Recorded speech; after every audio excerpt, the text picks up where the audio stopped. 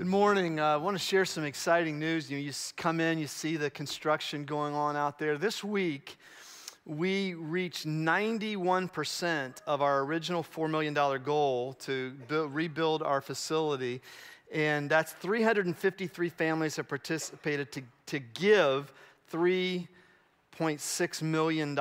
We've had 7 new families commit this month. I mean, that is really significant. We have about 10 months left on our campaign, and the more we exceed our $4 million goal, that's less bridge money we have to take out, bridge loan we have to take out. And I just want to say, if you're one of those 353 families participating, we want to say thank you, thank you, thank you. You are going to impact the lives of students and families. And I would just love to have 7 new families every month. That would be fantastic. So if you could be one of those 7 in the month of February, that would be fantastic. But it is so exciting because now we're literally seeing the construction take place. Spaces are holy because they hold people, right? And the space we're creating, including the renovation of this place, will begin here this year. It's exciting to see how we're going to be able to interface with students. If you want to give to that, go to southbrook.org. If you want to be generous today to the church, you can go to PushPay and use that app, or you can use the boxes out on the welcome counter. We're in a series on Romans, but this month we're focusing on Romans chapter 8, the gem of the New Testament that ends with this more than conquerors promise. And to be more than a conqueror, I defined it last week as you're able to experience life on its terms. You're able to express emotion authentically. You're able to expend energy and power when necessary, when life demands that of you. To be a person who's more than a conqueror is to be fully alive in freedom. And I'm gonna just walk through about 4 verses today, so a shorter section. But this today will confront who you think you are and who God hopes that you think that you are. There's an old story that's a parable. It's a modern take on the prodigal son about a young man who was about to graduate from college. And for many months, he had admired this beautiful sports car that was sitting in a showroom. And knowing his wealthy father could easily afford it, he told him that's all he wanted for graduation was a sports car. Just what I asked of my dad when I graduated from high school or from college. But as graduation day neared, the young man, all he could think about was that sports car. And he just looked for signs that his father had purchased that sports car. And as the morning of graduation came, his father called him into the study and told him how proud he was, what an impressive young man he was. He was so proud to be his father. He loved him so much. And then he handed his son this beautifully wrapped box. Curious, somewhat disappointed, the young man opened the box, and inside he pulled out this immaculate leather Bible. The young man's name was embossed in gold on the Bible. He became angry. And he raised his voice to his dad and he said, "With all your money, you give me a Bible." And he stormed out of the house. Years pass. And this young man was just like his dad, very successful in business, raised his own family, had his own beautiful home. And he realized that as children got older, his estrangement with his father was not right. And he hadn't seen his dad in a long time. And he started to make arrangements to see him. He got a phone call telling him that his father had passed away. And all his father's possessions now belonged to him. He was the only child. And he had to go home immediately and take care of things. And sick in his heart with grief, he returned to his childhood home and sorted through all his father's possessions. And he comes across that still wrapped gift Bible from so many years ago. And with tears in his eyes, he opened it up, he turned the pages, and his father had bookmarked and carefully underlined right at Matthew 7:11. Even though you are evil, you know how to give good gifts to your children. How much more will your Father in heaven give good gifts to those who ask him? And as he read those words, a car key dropped out of the back of the Bible. It had a tag on the sports car for the sports car he had wanted. And on the tag was the date of his graduation with the words, paid in full in love from your dad. What if our Heavenly Father has already given us everything we would ever really want? What if we've already won? Would that make a difference today? Have you ever watched a game on record that you knew the outcome of? What if we knew? What if we knew we've already won? Look at these words, Romans 8:14-17. For those who are led by the Spirit of God are the children of God. The Spirit you received does not make you slaves so that you live in fear again. Rather, the Spirit you received brought about your adoption to sonship. And by Him we cry, Abba, Abba, Father.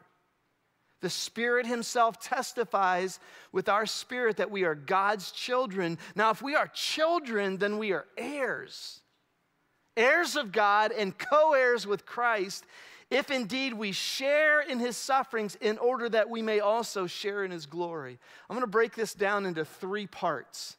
That the truths embedded here of once you're in Christ, that famous Pauline phrase, what it means to be in Christ, that you have said, Jesus, I want to be in you and you in me. I want to be adopted as your child. The past was fear, the present is fatherhood, and the future is glory. That's a simple map we're going to use today because those 3 realities affect everything that you do in life, whether you realize it or not. The past was fear, Paul says. For those of you who are led by the Spirit of God are the children of God, and the Spirit you receive does not make you slaves so that you live in fear again. Now, this is the embodiment of the Old Covenant, this religious uncertainty. Remember the difference between religion and relationship? I talked about this last week. Southbrookers have heard this for years. Religion is spelled D-O. It's about what you do. Do you do enough? Do you do enough? And relationship, which is what Christ inaugurated, is spelled D-O-N-E. It is finished. It's all been done. You have now been adopted. Not because you earned it, but because you were worthy of it as a creation of God's, as a potential child of God. Now, the basis of all religion, and anybody who ever went to religious school, who's been involved in very religious-based organizations, the basis of religion is fear. And the whole idea is that you never know if you're doing enough, and it keeps you in this state of uncertainty, doesn't it? One of my life verses is 1 John 4:18. It's talking about our relationship with God. There is no fear in love, but perfect love, complete love, it means, mature love, drives out fear. Because fear has to do with punishment. The one who fears is not made perfect in love, but we love because He first loved us. The idea here is we teach this in Player's Box, fear and love cannot coexist in your brain. You literally cannot experience fear at the same time you're feeling love. And God knew that, and He knew that the light switch of love will always beat fear. But one of the things about religion is it always keeps you in a state of fear. You're almost like a slave on the estate, wondering if you're doing enough. And it's powerful, isn't it? Any of you who are here because you had to recover from spiritual abuse that comes from fear-based religion, you know how powerful this is. A number of years ago, I had the opportunity to play golf in New Jersey at the TPC at Jasna Polana. And that was notable because the TPC at Jasna Polana was built on the Johnson estate of the Johnson & Johnson company, baby powder. And the family mansion was converted into a $50 million clubhouse. Now, it was built in the 80s for $50 million. I don't know what it would be worth today. Imagine this. Let's say for a minute that you're an orphan. Probably my favorite sports book of all time. And I've read dozens and dozens of sports books. Did that surprise you? Does that surprise you? Got a bunch of Cleveland Browns book for sale cheap if you want to buy some of them. But my favorite sports book of all time, I think, is The Boys in the Boat. Has anybody read that book? It is an amazing story. It's just been released in movie form, so if you like the movie over the book, George Clooney did an excellent job in directing the film. But it's the story about a young man named Joe Rance growing up in Washington during the Depression. True story. And he was kicked out of his house at age 14 by his father and stepmother, partly because they had younger mouths to feed, and partly because she didn't like him. Now imagine, this is the picture of Romans 8. Imagine you're Joe Rance. You're 14 years old, and you're homeless. You're an orphan. You have nothing. You live in fear all the time. And one day you see this, something like this. You see this enormous estate. And kids of all ages are laughing and playing and enjoying one another in this spacious yard. And then the owner of the estate spots you, sees you standing there, staring through the fence surrounding this estate. And you're gawking and you're dreaming as Joe Rance, the orphan, and this estate owner, he happens to be this benevolent father, and he sees you and he calls you from his estate and he invites you into his estate. Over the next few days, he builds a relationship. Every day, you come to the fence. He calls you into the estate. And then one day, he says, Joe, would you like to live here? Would you like to live here? I would love to adopt you and give you the full rights as an heir of my estate. And you say yes. You have no other options. You're a hungry orphan living in fear all the time. And he adopts you. He pays the price for your adoption. He chose you, and he is your father, and he owns this estate. This would seem to be too good to be true if you were Joe Rance. And he says to you, Joe, this is your home now. I know you're used to living on the street, and you have an orphan identity and all that comes with that, the fear that comes with that, but I want you to know this place is safe, and you'll learn a new way of life here, a new identity. You don't have to live to survive anymore. You live to thrive, and I want you to stay on this estate because I want to provide everything you need. And he sets some boundaries. He says, now I don't want you to go out and play around on the street. As an orphan, you used to have to do that. I don't want you to do that anymore. This estate I provided for you has more than enough assets. There's some things you need to know. On the estate, there's some plants that could harm you if you eat those. Don't do that. You'll get hurt. I just want to tell you that. I don't want you to get hurt because I love you, and I know what's best for you. So if you love me, believe in me, do what I ask. Anything I ask of you will not be complicated and it will not be unreasonable, but I want you to enjoy the yard. I want you to live in it. You don't have to walk around in fear wondering, is there a rule about this estate I don't know about? Can I use the pool? Does the father want me to enjoy the fields? Does the father want me to play the golf course? And of course the father will say yes because the wise father invented golf. He's the one that came up with the idea of golf. And then he asks a critical question. Joe, you've done nothing to deserve all this. Do you realize that? And Joe says, yeah, I understand that. But do you realize, Joe, that while you didn't earn this, you're worthy of it? And Joe says, I think I know that. You know, I provided this for you because I've grown to love you and you're an orphan in the streets. Yeah, I don't doubt your love, Father. So you know you didn't earn what you've been given, right? But you're free to enjoy it. And if you trust me and you want to stay here, all I ask is that you enjoy it, you thrive in it, and serve your brothers and sisters with what you've been given so that other orphans that are looking through the fence will want to come to my house too. If you understand that story, you understand what Romans 8 is saying when it says, we no longer live in fear. We have an Abba. I'll get to that in a minute. We have come under the rule of the estate of the Father, and we choose to live in Him and trust in Him and surrender to Him out of love, not because we have to, but because we've been given something that is beyond our wildest imagination. One writer broke this down. A slave obeys under compulsion because they have to, but a son or a daughter obeys out of love for and joy in daddy. A slave works under threat of pain or loss, punishment, pays back. Discipline for the son or daughter is never retribution, but loving instruction to grow. A slave always lives in the fear of insecurity. If I slip up, my master might beat me. But the son or daughter who's been adopted lives in the security. If I slip up, my father will forgive me. A slave lives under the concentration on external behavior and compliance with rules, all fear-based. But a son or a daughter, concentration on relationship and gratitude. A slave says, I have to work, but I'm not given any honor. But a son or a daughter who's been chosen and adopted says, I'm honored and I'm invited to join the work of the estate. Do you see the difference? Now, why would you ever go back to religion? It happens.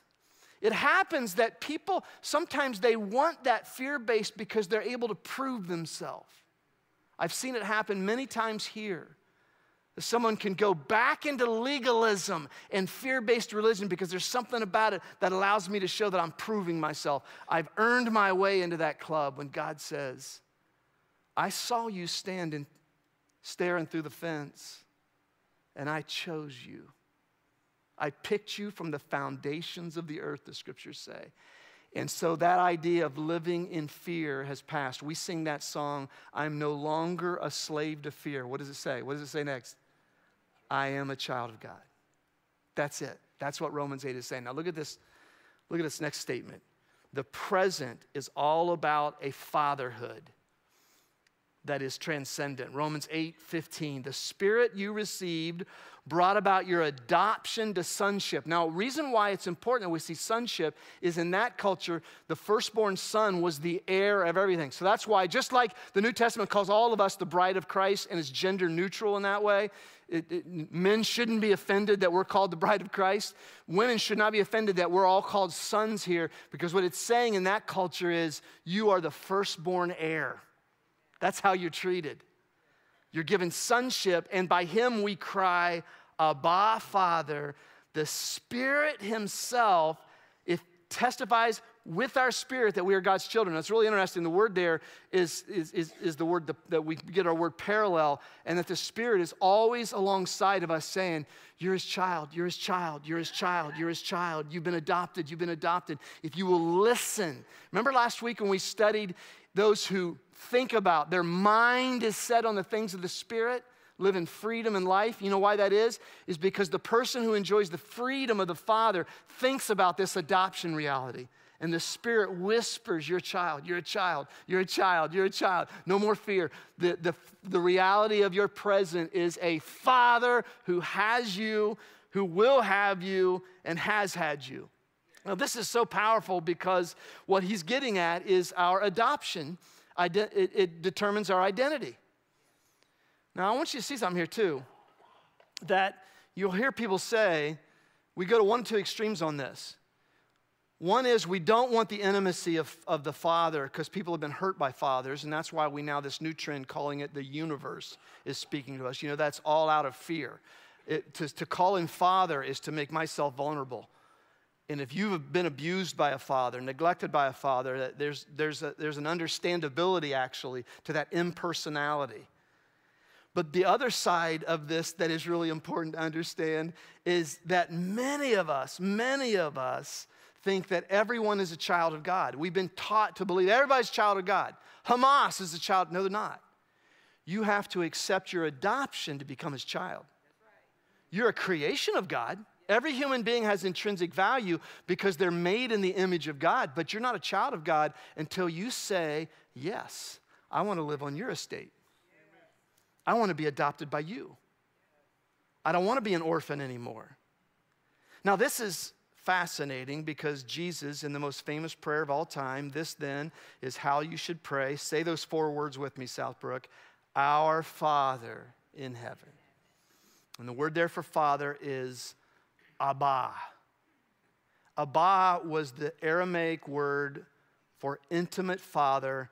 We use the term daddy.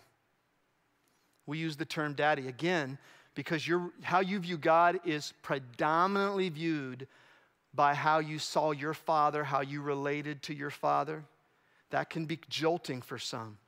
because it is a term of endearment. It is a term of intimacy. This is the term Jesus used to address his Father. Going a little farther, Mark 14:35, he fell to the ground and prayed that if possible the hour might pass from him. Daddy, Daddy, Father, he said, everything is possible for you. Take this cup from me, yet not what I will, but what you will. I want that to be done. Now, this is remarkable. We're used to, your Heavenly Father. We're used to that. But Jesus brought about a way of viewing our Creator that was an intimacy that was unheard of until he came. The New Testament scholar Joachim Jeremiah said, I have examined the prayer literature of ancient Judaism. The result of this examination was that in no place in this immense literature is this invocation of God as Abba, Father, to be found. Abba was an everyday word. It was a homely family word. No Jew would have dared address God in this manner. Yet Jesus did it always in all his prayers, which are handed down to us with one exception, the cry from the cross, my God, why have you forsaken me? In the Lord's Prayer, Jesus authorizes his disciples to repeat the word Abba after him. He gives them a share in his sonship. That's what it means. He empowers his disciples to speak with their Heavenly Father in such a familiar and trusting way. Now, obviously, so many people take this to the extreme of, hey, big guy, how you doing? That's not the idea of Abba. If you've ever had an intimate relationship with a father that you respected, to call him daddy was not disrespectful. It was not so familiar that you were flippant. It was a term of intimacy, wasn't it? Dad. And this is really important because, in essence, the book of Romans is really about God. It's really telling us what God is like. And the most important, everybody has a theology of God. Do you know that? Even an atheist has a theology of God. The most important belief you have is who you think God is. Who is God? There are 4 common views of God. Some people view God as a miserable monarch, looking over the universe, and he kind of has the details of your incompetence do not interest me, right? Because he's this lofty monarch in the sky.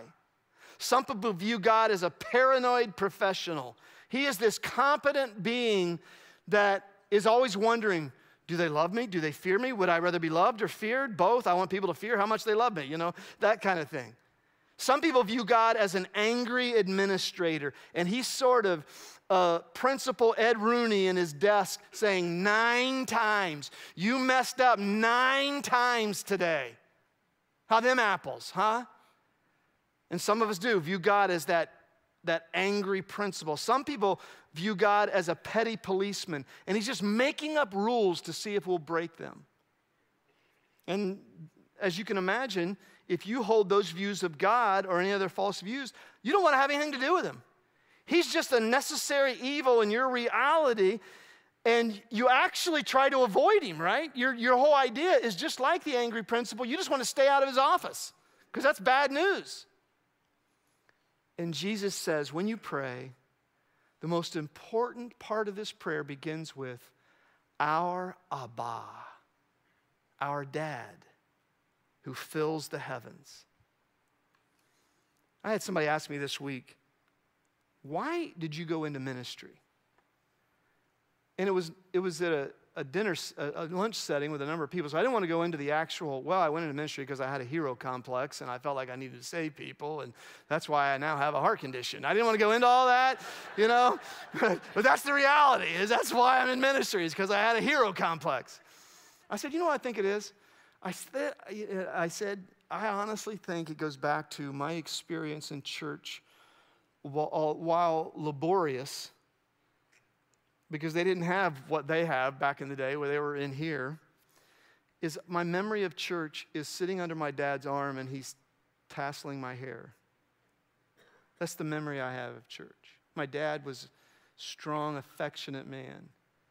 But do you know how also my dad affected how I view God? So I've never had trouble believing that God has a love for me. But My dad was gone 3 weeks out of the month. It was very hard to get his time. And I've always struggled with believing God wants to listen to me. Why? It's because our view of our Father really forms how we first perceive our Heavenly Father. And if you can get this right, you can begin to grow in your adoption that, here it is, the more you get to know the Father, the more you'll want to experience the Father. You don't say, oh, I got to make sure I say hi to Dad today because he gave me this estate and I better be thankful. No, he's the kind of father you want to know about. You want to be around this dad. Sherry and I always wanted to be the kind of people that our kids wanted to hang out with. And that didn't always work, but we're thankful today that our grown children and our grandchildren, I know this is true, they love being at our house. That's the way God wants us to look at him. Now, how, you say, well, I know God's caring, I know God's compassionate, I know God's competent, and I like all those things about God. Do you know what about God that I think is most attractive? Dallas Willard pointed this out in The Divine Conspiracy. What is God's life like? God leads a very interesting life, one that is full of joy. Well, God is caring and compassionate and competent. He is creatively joyful. Undoubtedly, he is the most joyous being in the universe. The abundance of his love and generosity is inseparable from his infinite joy, all of the good and beautiful things from which we occasionally drink tiny droplets of soul-exhilarating joy. God continuously experiences in all their breadth and depth and richness. Think about that. Jesus said, my joy I give to you.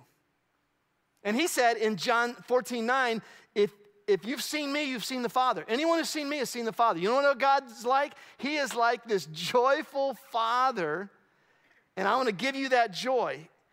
Willard goes on and he says this, out of the eternal freshness of his perpetually self-renewing being, the Heavenly Father cherishes the earth and each human being upon it. The fondness, the endearment, the unstintingly affectionate regard of God toward all his creatures is the natural outflow of what he is to the core, which we vainly try to capture with our tired and indispensable old word we call love. You know what, the way when I read that, I say, God has your picture on his refrigerator, is what that's saying. God has your drawings on his refrigerator. Now, the reason that this is important is this, is that you can call your creator the universe, but I'm telling you, it's because you're afraid. You're afraid that you're going to get hurt again. And that's the reason I believe that Jesus revealed to him as Father. It's because that's the only way a trusting relationship can be built. He's not the force. He's not some impersonal power. He is a being who cherishes you. If you were the only person who ever needed it, he would have sent his son for you to purchase your adoption, to live on his estate. And yes, there's a vulnerability to that. But I'll tell you this, whenever I go through a prayer every day in which I say, I love you, I trust you, I worship you, and I always include in that prayer, but I do it as a child. Because my love for God is like a child's love. I don't know how much I love God. I really don't. I'm a child. I haven't faced the worst of life. My love for God, like yours, is a childlike love. But if you can acknowledge that, now you're going places. Because you've gone from being a slave to a son or a daughter. And that's why that is so pivotal. That's why Paul says we come to him as Abba. Look at this last one. Oh, by the way, Romans 8 is telling us this, and I want to give this invitation today, that if anyone in this room today, if you say, how do I do this? Acknowledge God as Father through his Son, Jesus Christ, then the promise of Romans 8:14 is that you are his child and he is your Abba. That's the promise. So if today when we get done you say, I want you to be my Father, through Jesus Christ you have purchased my adoption from my enslavement to sin. I'm free and I choose to live on your estate. then that promise is yours. That's how simple it is. Even a child can do that, right? Right? Even a child can do that. Now, once you do that, here's your future. Your future is glory. And this is a word used in Romans a lot. Glory. Glory. The glory of God. The Shekinah, which no one could really look at. It was so great. And this is the word that Paul often uses to summarize that it's this indescribable reality. Verse 17, he says, now if we are children, then we are heirs. Heirs of God, co-heirs with Christ. If indeed we share in his sufferings, in order that we may also share in his glory. Now, Jesus said, if they hated me, they'll hate you. So here's the part of this that's really powerful. He promised, you become a child of God, not everyone's going to like you. You're going to be hated. The world hated me, it's going to hate you. And you're going to suffer for that. It's one of the ways you know you're a child of God is you'll reach a point in your life where you pay a price for that. You get ostracized, you get persecution, you get fired, you don't get the promotion. There are all kinds of ways that you will pay a price for declaring sonship or daughtership. But he says it's going to be worth it. When we get to the end of this chapter, he said, nothing compares to the glory that's going to be revealed in us. Nothing compares. It's going to all be worth it. Now, many of you know that I've had some health challenges this year, and it's brought about my mortality. I've reached that stage where I have really thought, okay, I need to be thinking of the future here. And this quote has been on my mind so much recently. Not to make it dramatic, but we're all one heartbeat away from passing over. But C.S. Lewis once said, there are far, far better things ahead than any we leave behind. And the reason that I don't want to die is I don't want to leave my children and grandchildren, my wife behind. I don't want to. I don't want to. Bob Benson had a book called See You at the House, where he'd gotten cancer and he was diagnosed he was going to die. And he talked about when he was on the farm when as a kid growing up, and they'd be on the back 40 somewhere and a storm would be coming, and he said, somebody'd say, see you at the house. And he said, I'll see you at the house, but I don't want to leave the party yet, right? Isn't that you? There's so many good things. But what's awaiting us is far, far better than anything we leave behind, right? It is. I love the way the Message Bible puts this. This resurrection life you receive from God is not a timid, grave-tending life. It's adventurously expectant, greeting God with a childlike, what's next, Papa? God's Spirit touches our spirits and confirms who we really are. We know who He is, and we know who we are, Father and children. And we know we're going to get what's coming to us, an unbelievable inheritance. We go through exactly what Christ goes through. And if we go through the hard times with Him, then we're certainly going to go through the good times with Him. Isn't that good? Whatever you leave behind as a child of God, I want you to know today, those of you who have cancer, those of you who have lost loved ones recently, what we leave behind is nothing compared to what's ahead. Nothing. We've already won. I love this song that the team is going to lead us in. Sit down for just a minute. Stay seated. And just claim your inheritance. You were Joe Rance. And a loving Father said, I choose you. You didn't choose me. I chose you. I asked you first. But come live with me. And this song says it simply. We've already won. Listen as the team sings.